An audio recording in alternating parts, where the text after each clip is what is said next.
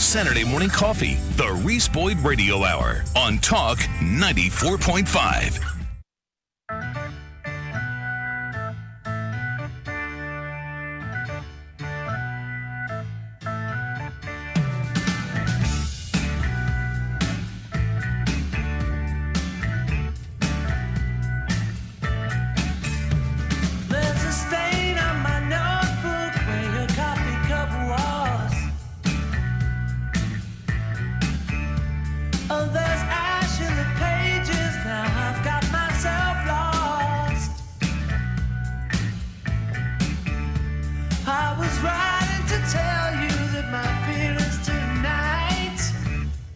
Good morning, everybody. Welcome back to Saturday Morning Coffee, the Reese Boyd Radio Hour. I am Reese Boyd, your host for this excursion into broadcast. Excellent. They give me this microphone every Saturday morning at 7 a.m. They let me have it for 2 hours. What were they thinking, Glenn? Well, they're thinking that you're doing a fine job. They gave you 2 hours. Fine job. They gave me 2 hours. 2 hours, man. By the way, you haven't said anything about my scruffage. Well, I'm a little offended, Glenn. If we were on TV, we would have talked about it because everybody would have noticed. Everybody would have noticed. You know, but yeah, you are. It's like No Shave November for you. It's No Shave November all over again. You know, they told us not to touch our face, Glenn. Well, you're doing a good job of that. and then they closed my barbershop. The governor has closed my barbershop. So I'm like, it's going to get hairy around here. I'm thinking we need to get on eBay and find a Flowbee. Remember the 80s Flowbee? Yeah. I remember it well. I'm curling up in the back, man. I need a haircut. Liz kind of laughed at me on Friday morning, but it's okay, Liz. I'm over it. So we had I say interesting. I'm sorry, Rob. We had a touching call from Rob just before the break. Rob, I realize Mr. Producer has told me he does not have your contact information. So I want to tell y'all again the numbers to contact the show. If you want to call in, it's 843-903-2945. And, of course, you can text your comments to us on the PCRX text line. We've heard from Will this morning over at Coastal Sports. We've heard from Albert this morning. Thank y'all for texting in. We've heard from Augie, and thank y'all for those comments. But you can text us at 798-8255. That's 843-798-TALK. That's the PCRX text line. But, Rob, to your point, if you would, Rob is the individual who called in just before the break, and he, because of a COPD condition, does not find himself able to work. He's in a self-imposed quarantine situation, and his wife works in the restaurant business. And so I tell you what, Rob, if you will do this, if you will call my office, and obviously I'm not there now, but 843-839-9800, 843-839-9800 is the number. If you'll leave me a voicemail on my voicemail there at the office, Rob, that will find me by email, wherever I am, whenever you leave that message. If you'll leave your contact information, we'll be in touch. We will get you in touch with some people who can help you. And so we'll work on that. If you will give me your contact information by voicemail. Wanted to share one thing with y'all real quick, and I will try to cover this quickly. There's a very interesting article that I read in the American Institute for Economic Research. That's AIER.org. A friend of mine forwarded this to me. It says, and again, we're talking about these very difficult decisions that we have made that are forcing people out of work, that are sending people home without pay. And we're basing that information on models, which frankly are somewhat speculative in nature. The truth is, we don't know exactly what the impact of all these measures are. We are responding to this pandemic that essentially is in a manner that has been employed since the Middle Ages and the bubonic plague. And frankly, it's not a lot more scientific than that. And that may shock you, but that's essentially what we're doing. We're sheltering in place and avoiding the nasty fog so that hopefully we will not die. And there really is no clear empirical data that supports exactly what we're doing. I would submit to you that we are feeling our way through this, and we may be overreacting. As I said, I think at one point earlier in the show, be reminded that we will lose 40,000 people from automobile accidents this year. And that's much more than we've lost thus far to this pandemic. I'm not suggesting that the two are equivalent, so don't misinterpret what I'm saying. But having said that, nobody is suggesting that we stop selling cars or that we stop driving. So we do need to make informed, empirically based decisions because they're having dramatic impacts on people's lives, as we saw from that recent call. And that's just one example of millions. Andrew Cuomo, this is from the AIER piece that I mentioned. Andrew Cuomo, governor of New York, is moving up in the betting odds for getting the Democratic presidential nomination, even though he isn't running. The reason is that binge-watching news hounds have noticed something about his comportment during this crisis. He seems just slightly struggling to know what's true. Sometimes he's even honest. Consider this. On Thursday, March 26, Cuomo dared question the orthodoxy that has wrecked countless businesses and lives. He revealed what actual experts are saying quietly all over the world, but which has not yet been discussed openly in the endless public relations spin broadcast all day and all night. What did Cuomo acknowledge, you may ask? He said the following. If you rethought that or had time to analyze that public health strategy, that's the shutdown strategy, I don't know that you would say quarantine everyone. I don't know that that was the best public health policy. Young people then quarantined with older people was probably not the best public health strategy because young people could have an effect of exposing older people to infection. Further, he said this. What we did was we closed everything down. That was our public health strategy. Just close everything. All businesses, old workers, young people, old people, short people, tall people, every school closed, everything. This is, again, Andrew Cuomo, governor of New York, last week. It's true that anyone following the unfolding fiasco and gradually emerging data behind it knows that Cuomo is right. The response has not been modern or scientific. It has been medieval and mystical. The theory behind the policy has been essentially a panicked cry to run and hide from the noxious gas before it gets you. Lacking reliable data, which is the fault of the CDC and the FDA, we have replaced knowledge with power. So it's an interesting argument, and we don't really know exactly what the right response to this strategy is. We are feeling our way through it. I would say on the other side of the coin, while I have not been very loud in voicing these opinions, is because my friends in the medical profession are genuinely scared. So it's an interesting discussion. We will continue that discussion after the break. We'll be right back with more Saturday Morning Coffee. Don't leave town. You're listening to the Reese Boyd Radio Hour, Saturday Morning Coffee on Talk 94.5.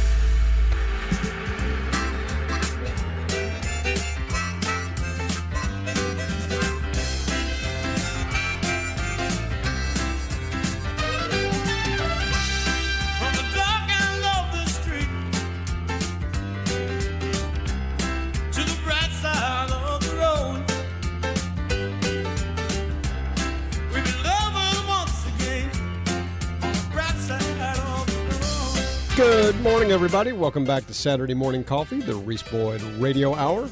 I am Reese Boyd, your host. We're joined here on phone lines by Justin Kramer. Justin is the president of Pyle Financial Services, and I wanted to bring Justin in today, this morning, just to give us a little brief update on the roller coaster ride that we've all been on, watching the stock market move up and down vigorously. And Justin, can you hear me?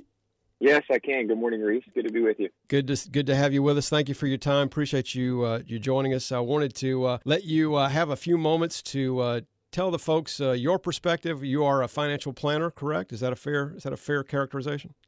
Yeah, we do financial planning, and so that across the country for families and clients. Yeah. Yep. And, of course, I know you and I know Scott Pyle and the other folks at Pyle Financial Services have known you guys for many years and have a lot of confidence in the way y'all operate and appreciate your opinions and your wisdom in this area. So I wanted to just see if we could start. Can you give me just a kind of your brief take on how the markets have responded to this crisis and what you see happening? Obviously, we've seen the drastic drops in the market, but what's your kind of just overall take on what we've seen over the last few weeks? Yeah, that's probably a good place to start for everybody. So our assessment of why the market has dropped, and we saw this thing roll over on February 19th. So we are really about 6 weeks into sort of some unprecedented waters. And there's really been four major drivers of the market. The first won't be any surprise. It's just like anything else. It's simply supply and demand. In any kind of situation, when too many people are selling or too many people are buying at the same time, the price either goes down or it goes up. And so immediately when people press the sell button, and now we have folks that are able to day trade their 401ks on their cell phones. We've got computer technology and algorithms that have stop limits and other things that trigger automatically. So we saw a ton of people sell at the same time. That's one reason. The second reason is maybe a little bit of a surprise, but it's a largely fear-based narrative coming from both mass media and social media. And let me maybe add some context to that. So many of your viewers or listeners will remember back in 2009 when we had the H1N1 virus, the swine flu. Sure. And the World Health Organization has said that they believe that the swine flu infected 1 out of 6 people in the world, which would be a little over 1 billion people infected by that virus. Secondly, they believe that 60 million Americans contracted that virus. And the estimates are that almost 600,000 people died from that very disease. And yet not one airplane was kept on the ground. Not one border was closed. Not one economy was shut down. And you sort of go back and say, well, what was the difference between, say, 2009 and 2020? And I'm not a doctor. We're not trying to assess any medical differences. But one huge visible difference is that Facebook was just getting off the ground. There was no Instagram, Snapchat, Twitter. There were no large communication mediums for narrative to be driven. And whether we like it or not, the masses control the narrative. And so we've seen that a large fear-based narrative from every platform almost has been a huge driver down. The third reason, which sort of piggybacks on that, is that the one thing that the markets hate more than anything, more than any Democrat, more than any Republican, more than any tax bill, is uncertainty.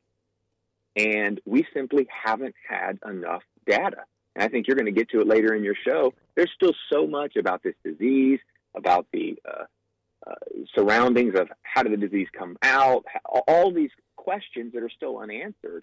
Well, 3-4 weeks ago, we had even less data than that. And the market was pricing in literally a worst-case scenario. Quite frankly, everything short of Armageddon.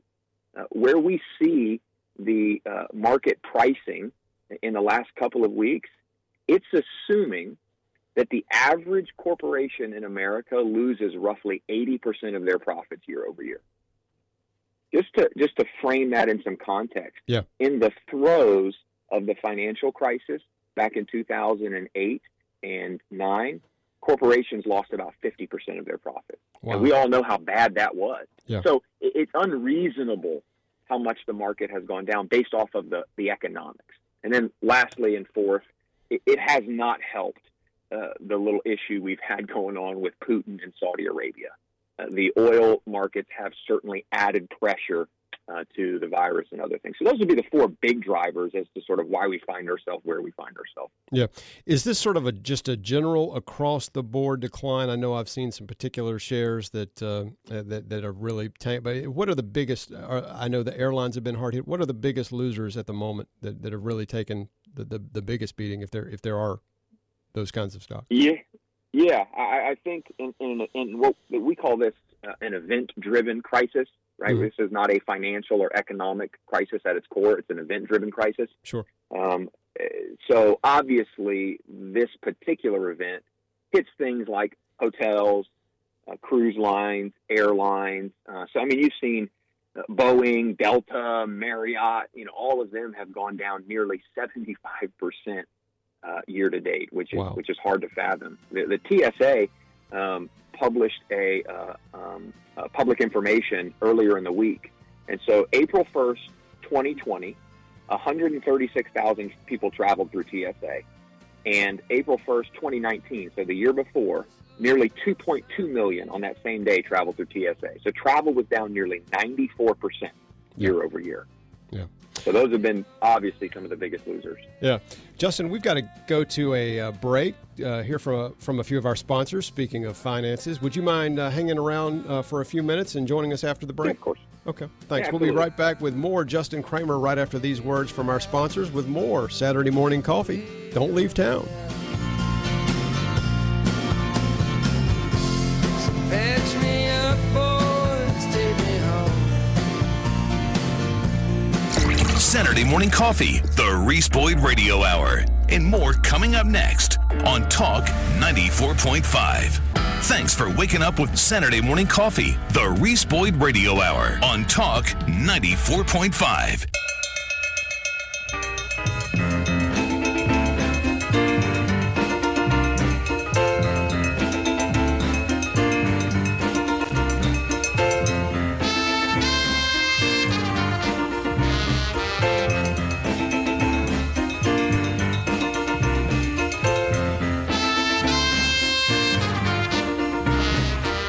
Good morning, everybody. Welcome back to Saturday Morning Coffee, the Reese Boyd Radio Hour, 8:22 on your Saturday morning, Saturday, April 4, 2020.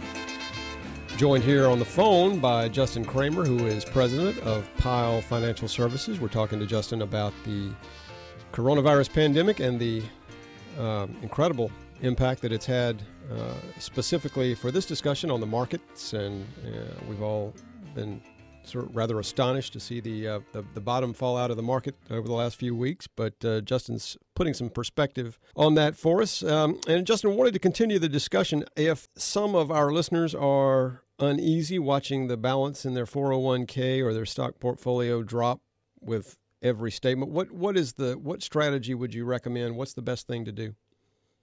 Yeah, that's a really good question, Reese.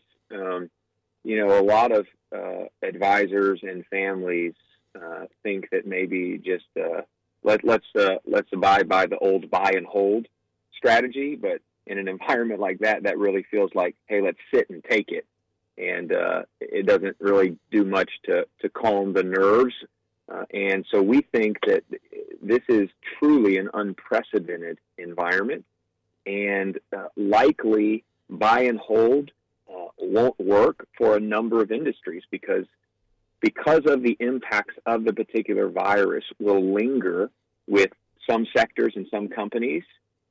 It'll cause other companies to accelerate during it. I mean, think about Amazon and Walmart, even Dollar General and CVS hiring people by 50, 100, 150,000. It came out 2 weeks ago that Amazon was going to hire 100,000 people to keep up with demand.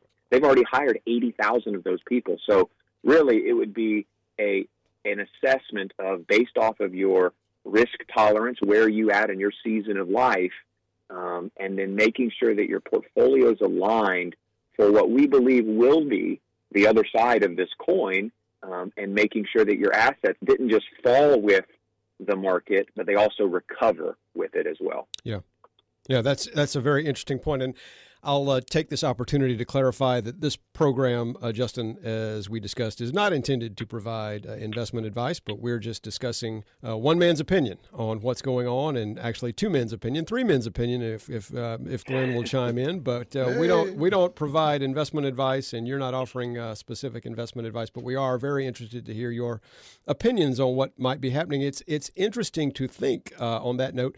One of the things I've thought about, people are learning new ways of working. They're learning there's a lot of telecommuting going on. Some of these habits, as you said, there's going to be more shopping via Amazon, more online delivery. I think that the way we work, live, and play is going to be forever changed, even after this virus is in the history books. Knock on wood. We're praying that happens sooner rather than later. But I think there will be after effects of this pandemic that will always be with us for the rest of our lives. Yeah, I think we totally agree. And it's not just in the way companies do business or people do work, but it's also in the way that we do relationships. I think only history and time will tell, what kind of significant impact this had to what we knew as our daily lives. I think that's spot on. Yeah.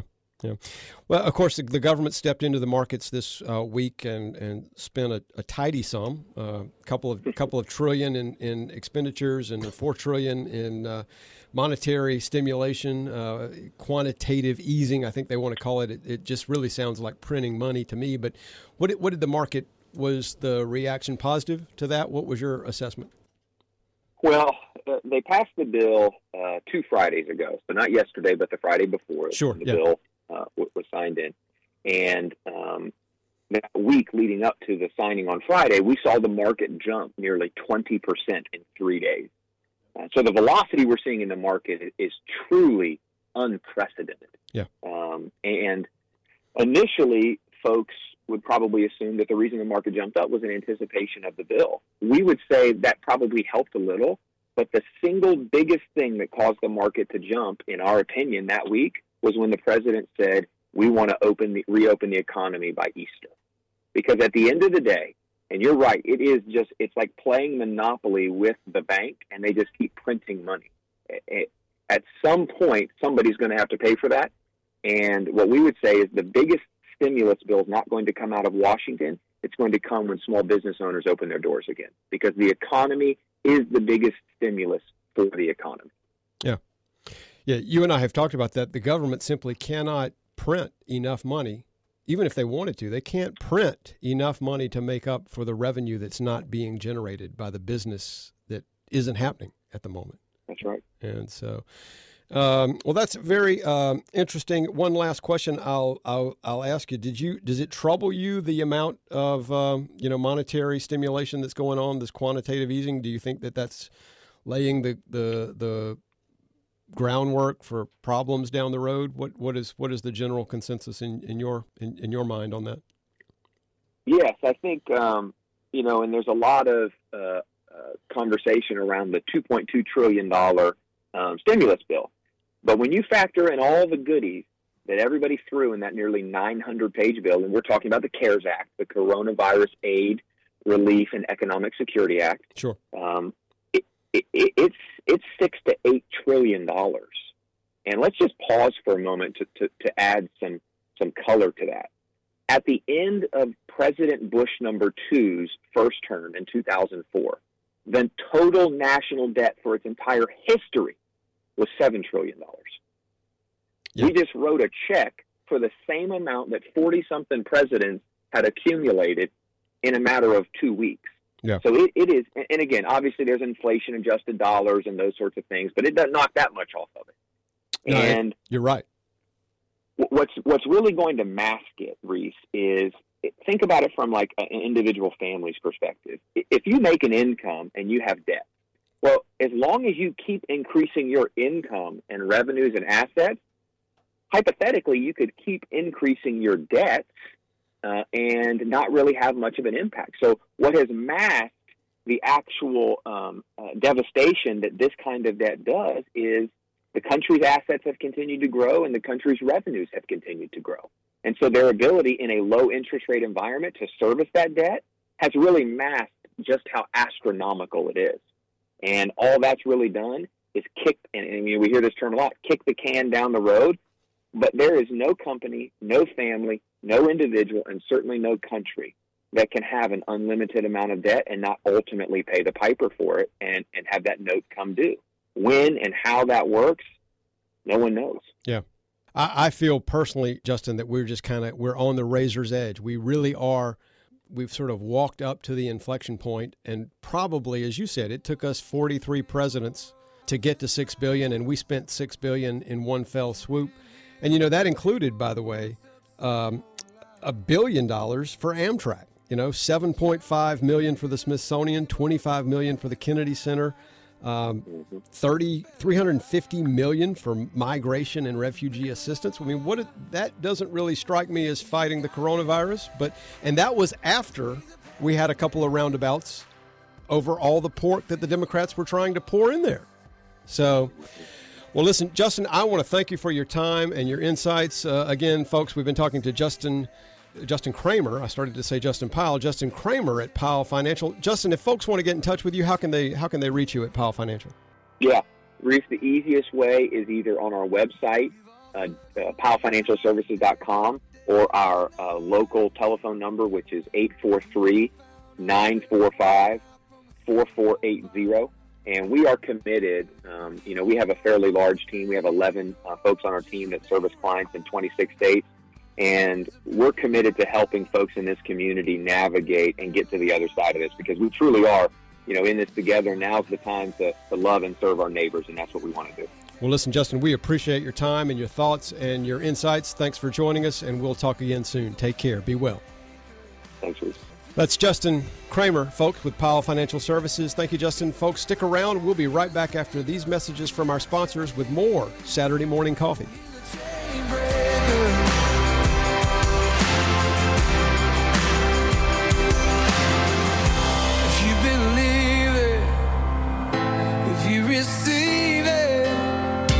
Saturday Morning Coffee. Call the show at 843-903-2945. The Reese Boyd Radio Hour returns after these on Talk 94.5. The Reese Boyd Radio Hour, 2 full hours on Talk 94.5.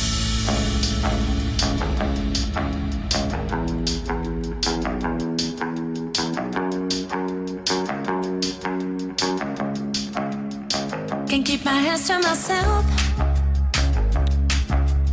Good morning, everybody. Welcome back to Saturday Morning Coffee, the Reese Boyd Radio Hour. I am Reese Boyd, your host. It is 8:36 on your Saturday morning, Saturday, April 4th, 2020. I don't know about you, Glenn, but I'm happy to see March in the rearview mirror. Yeah, if we get through April, it'll be something. Hopefully everything will improve by then. And I'm looking forward to summer, but we'll see how April works out for us. Interesting item from the FBI. The FBI has warned, as we were just talking before the break with Justin Kramer from Powell Financial Services. Thank you, Justin, for that very informative interview. We were talking about the different ways that people are learning to do business, learning to live, work, and play in the pandemic environment. Many folks have been using Zoom, which is a software platform, for teleconferencing, video conferencing, and the FBI has warned of video conferencing hijacking amid the increased use of the Zoom platform during the coronavirus pandemic. As more Americans, this from Fox News, as more Americans rely on video conferencing for work to keep connected to loved ones amid the novel coronavirus pandemic, the FBI, the Federal Bureau of Investigation, is warning of potential hijacks of video conferencing applications. Overnight, this was published April 1. Overnight, the FBI highlighted 2 incidents in Massachusetts related to the popular video conference app Zoom. In late March 2020, a Massachusetts-based high school student reported that while a teacher was conducting an online class using the teleconferencing software, an unidentified individual dialed into the classroom. That individual yelled a profanity and then shouted the teacher's home address in the middle of instruction. A release from the Boston FBI field office said a second Massachusetts-based school reported a Zoom meeting being accessed by an unidentified individual as well. Interestingly enough, we had Rob Chang from PCmatic on the morning show with Liz on Friday.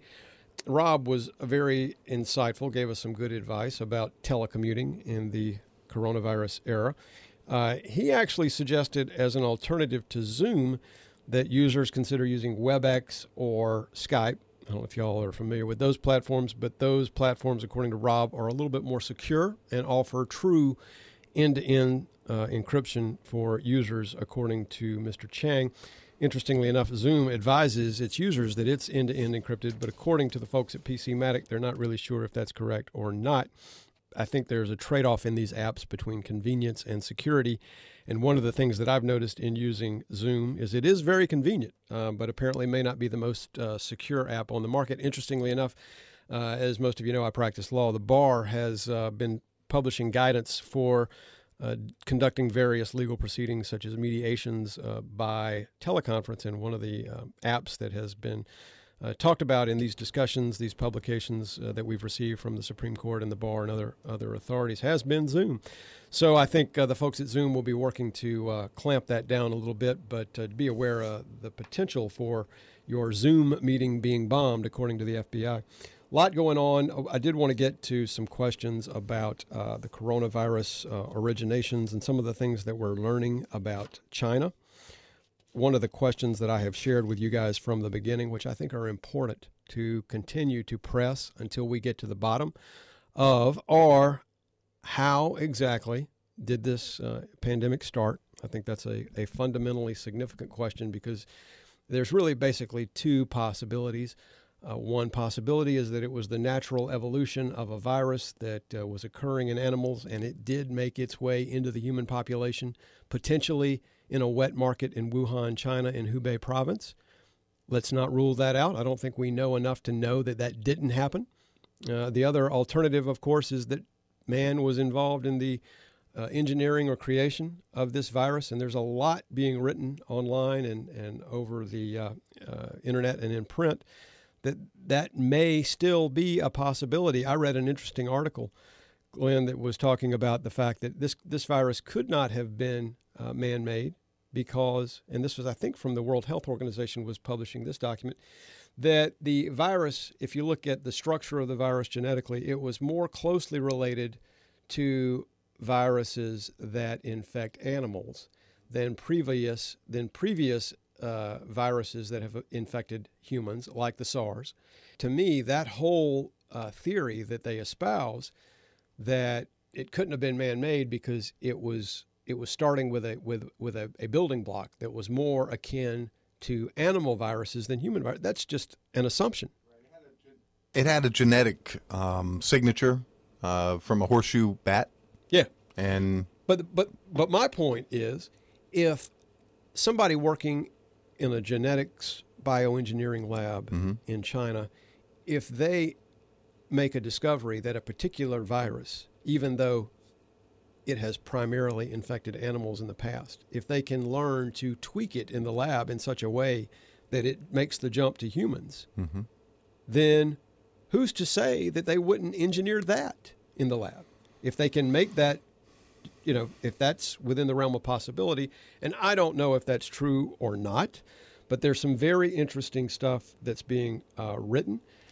Interestingly enough, Dr. Birx this week indicated because of China, and this, of course, Dr. Deborah Birx, who is one of the individuals leading up the White House task force on the coronavirus pandemic, stated that she did this in a town hall on Fox News Channel on Thursday, stated that due to holes in the data reported by China, we did not know how contagious coronavirus was.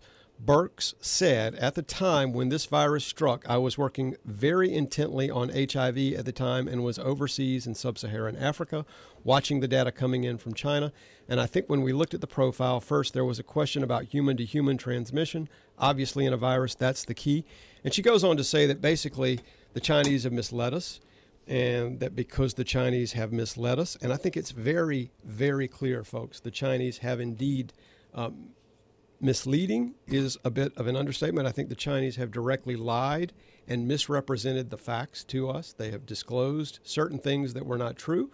They have also failed to disclose many things that they could have disclosed that would have been helpful, that they have kept to themselves.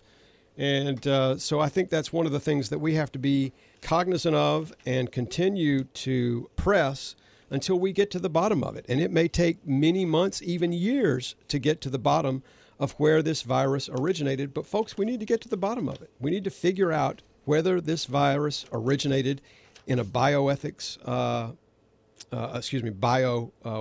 research facility in China, perhaps, and there is such a facility in Wuhan, China, or was it in fact the natural product just of a virus making a transmission leap from animal to human in the wet markets in Wuhan, China. And if, in fact, those wet markets are the source of the virus and it was a natural progression and evolution that infected humans out of the wet market, then those wet markets need to be closed. This doesn't need to happen again to the extent that it can be prevented. And obviously some of the things going on in the wet markets, I don't know if you guys have researched it. It's really just, it's unbelievable. And the conditions that are in there. And this is not the first virus that has originated in these settings. Absolutely. And so, you wonder why we weren't, the second question that I've asked from the beginning here is you really wonder why we weren't better prepared. Of course, Dr. Birx has said, look, if the Chinese had been more forthcoming, we would have known this was more contagious. One of the things that had puzzled me from the outset, it seemed to me in early February, the president was making pronouncements along the lines of this isn't going to be a major issue. And then suddenly, almost overnight, his pronouncements took on a much more dire color. So it's a very interesting question. We need to get to the bottom of it, and we need to keep pressing the Chinese for answers on these subjects. And ultimately, we need to determine one way or the other where these viruses originated and how they came into being. And the Chinese have not been honest with us on these issues. They have not been forthcoming, and they have misled. They have lied to the world, and many people have died as a result. So we'll be discussing that more. We need to continue to discuss that. We don't need to let that question drop. It needs to be answered. And we'll be right back, folks. Stick with us. After these words from our sponsors, we'll be back with more Saturday Morning Coffee. Don't leave town.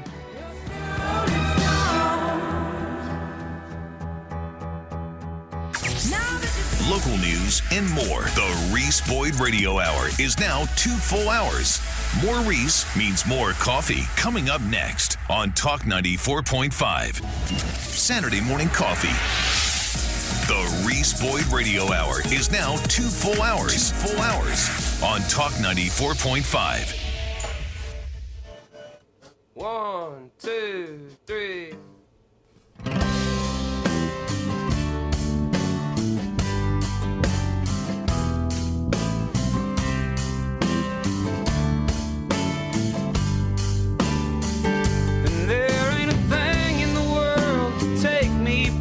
Like a dark-haired girl in a Cadillac, a Main Street of an old forgotten town. And sunlight shines and fine white lines on weathered stores with open signs. They may as well just close them down. Good morning, everybody. Welcome back to Saturday Morning Coffee, the Reese Boyd Radio Hour. It is 8:49 on your Saturday morning, Saturday, April 4, 2020. Hope you've enjoyed Saturday Morning Coffee this morning. You're into the final parting wisdom segment of Saturday Morning Coffee. A lot to talk about today. We had some great calls. Didn't get to everything that I wanted to cover, but we'll stick that in the stack for next week. Hope you guys will join us then. Did want to cover a few more items. Glenn was mentioning before the break that there was a genetic link to existing virus that was in the horseshoe bats of China. Interestingly, I found a study. This is a UNC, University of North Carolina, Chapel Hill study from March of 2016. It says new SARS-like virus is poised to infect humans. The new virus, known as WIV1-CoV, directly binds to the same human receptor as the SARS strain that infected thousands in 2002. I think that number should be more than thousands, but nonetheless, the summary of the article is a SARS-like virus found in Chinese horseshoe bats may be poised to infect humans without the need for adaptation, overcoming an initial barrier that could potentially set the stage for an outbreak, according to a study at the University of North Carolina at Chapel Hill. The work, led by Ralph Barrick, Ph.D., professor of epidemiology, comes on the heels of two recent high-profile outbreaks, Ebola and Zika, for which there are no vaccines. The two outbreaks combined to claim thousands of lives and cost billions in foregone economic growth. And, of course, what we're going through now, I would submit to you what we have already been through. Ebola and Zika combined pale in comparison to what we are experiencing now. And folks, we're not even at the end of the tunnel. And this article was written in March of 2016, and it makes you wonder, again, one of my fundamental questions, why does it seem like we were not more and better prepared for this outbreak. Somebody on Facebook sent me this interesting item, and I don't remember who it was. I would thank you, but I can't remember who sent it to me. I only have about 5,000 friends on Facebook, so I apologize. But I will give credit when I remember. I just don't remember in this incident. But at Johns Hopkins, the Center for Health Security at Bloomberg School of Public Health, in October of 2019, they hosted a conference. And the conference was about, if you can believe this, a simulation of a novel coronavirus pandemic. The event was Event 201, and the summary, which is available online, I'll tweet out a link to it. It says the Event 201 simulates an outbreak of a novel zoonotic coronavirus transmitted from bats to pigs to people that eventually becomes transmissible from person to person, leading to severe pandemic. The pathogen and the disease it causes are modeled largely on SARS, but it is more transmissible in the community setting by people with mild symptoms. Does that sound familiar? The disease starts in pig farms in Brazil quietly, slowly, but then starts to spread more rapidly. When it starts to spread efficiently from person to person in the low-income, densely packed neighborhoods of some of the cities of South America, the epidemic explodes, and it gives the historical precedent for this fictional exercise, this simulation that these folks, many of them from the CDC, by the way, who got together at the Johns Hopkins Bloomberg School of Public Health to simulate, to discuss. And this happened again in October of 2019. There is no possibility of a vaccine being available in the first year. There is a fictional antiviral drug that can help the sick, but not significantly. Since the whole human population is susceptible during the initial months of the pandemic, the cumulative number of cases increases exponentially, doubling every week. As cases and deaths accumulate, the economic and social consequences become increasingly severe. I don't know if any of that sounds familiar to y'all. The scenario ends at the 18-month point with 65 million deaths. The pandemic is beginning to slow due to the decreasing number of susceptible people. In effect, the virus is running out of people to infect. The Johns Hopkins University subsequently issued the following statement about their October 2019 seminar. The statement is as follows. In October 2019, the Johns Hopkins Center for Health Security hosted a pandemic tabletop exercise called Event 201 with partners, the World Economic Forum, and, interestingly enough, the Bill and Melinda Gates Foundation. Recently, the Center for Health Security has received questions about whether the pandemic exercise predicted the current novel coronavirus outbreak in China. To be clear, this again is Johns Hopkins talking. To be clear, the Center for Health Security and partners did not make a prediction during the tabletop exercise. For our scenario, we modeled, you hear a lot about that these days, we modeled a fictional coronavirus pandemic. But we explicitly stated that it was not a prediction. Instead, the exercise served to highlight preparedness and response challenges that would likely arise in a very severe pandemic. We are not now predicting, that the COVID 2019 outbreak will kill 65 million people. Although our tabletop exercise included a mock novel coronavirus, the inputs we used for modeling the potential impact, yada, yada, yada, are not similar to COVID-19. But just an interesting coincidence. It makes me wonder why we weren't more, again, prepared. And I know it's easy to armchair quarterback all these various folks at various locations throughout society who were discussing these things, but it just makes one wonder where exactly the preparedness burden should fall. Folks, I found this interesting piece for the parting wisdom for the day from the next aisle of the supermarket in Southwest Florida the other morning. This is Bob Greene in the Wall Street Journal. It sounded like a fist fight. I followed the raised voices, and I shouldn't have been surprised. It was all about toilet paper. The argument was over the last 4 packages on the shelves. One man wanted all of them for himself. The other was furious that the first fellow wasn't willing to share. And then he talks about the rationing coupons that were printed during World War II and how those rationing coupons were shared. As I watched the men get in each other's faces, a memory came back, a little booklet of coupons that we used to receive during World War II, and it had been issued in 1942. And it talked about how this woman shared her coupons. In this community, all of the members of the community gave their rationing coupons to a restaurant that served primarily servicemen on their way to war. And he says, this is how, during a dark American time, those ration coupons were used to provide sustenance for others. It was the opposite of every man for himself. Do we still have that spirit inside us today? When supplies are short, sharing them with strangers may not be easy, yet it can send a precious message, one that begs to be heard in terrible times. You are not alone. And folks, I had an interesting conversation, and I know we are about out of time, but I wanted to share one thing with you. You know, there's one source of peace for me in all this, and I can't go through a pandemic. There is one source of peace in this world, and it's not having a basement full of cans of pork and beans, and it doesn't come from having a garage full of toilet paper. There is one source of peace in this world, and that's a relationship with Jesus Christ as your Lord and Savior. And if you want to talk about that, I encourage you to get in touch with me, because I'd love to talk about it with you. That is the one source of peace, and it's peace even in the midst of pandemic.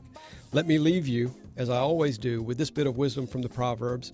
It's Proverbs 3, verses 5 and 6. Trust in the Lord with all your heart, and lean not on your own understanding. In all your ways, acknowledge Him, and He will direct your paths. Y'all be blessed. Have a great week. Stay safe. Stay well. Join us next week for more Saturday Morning Coffee. Have a great week.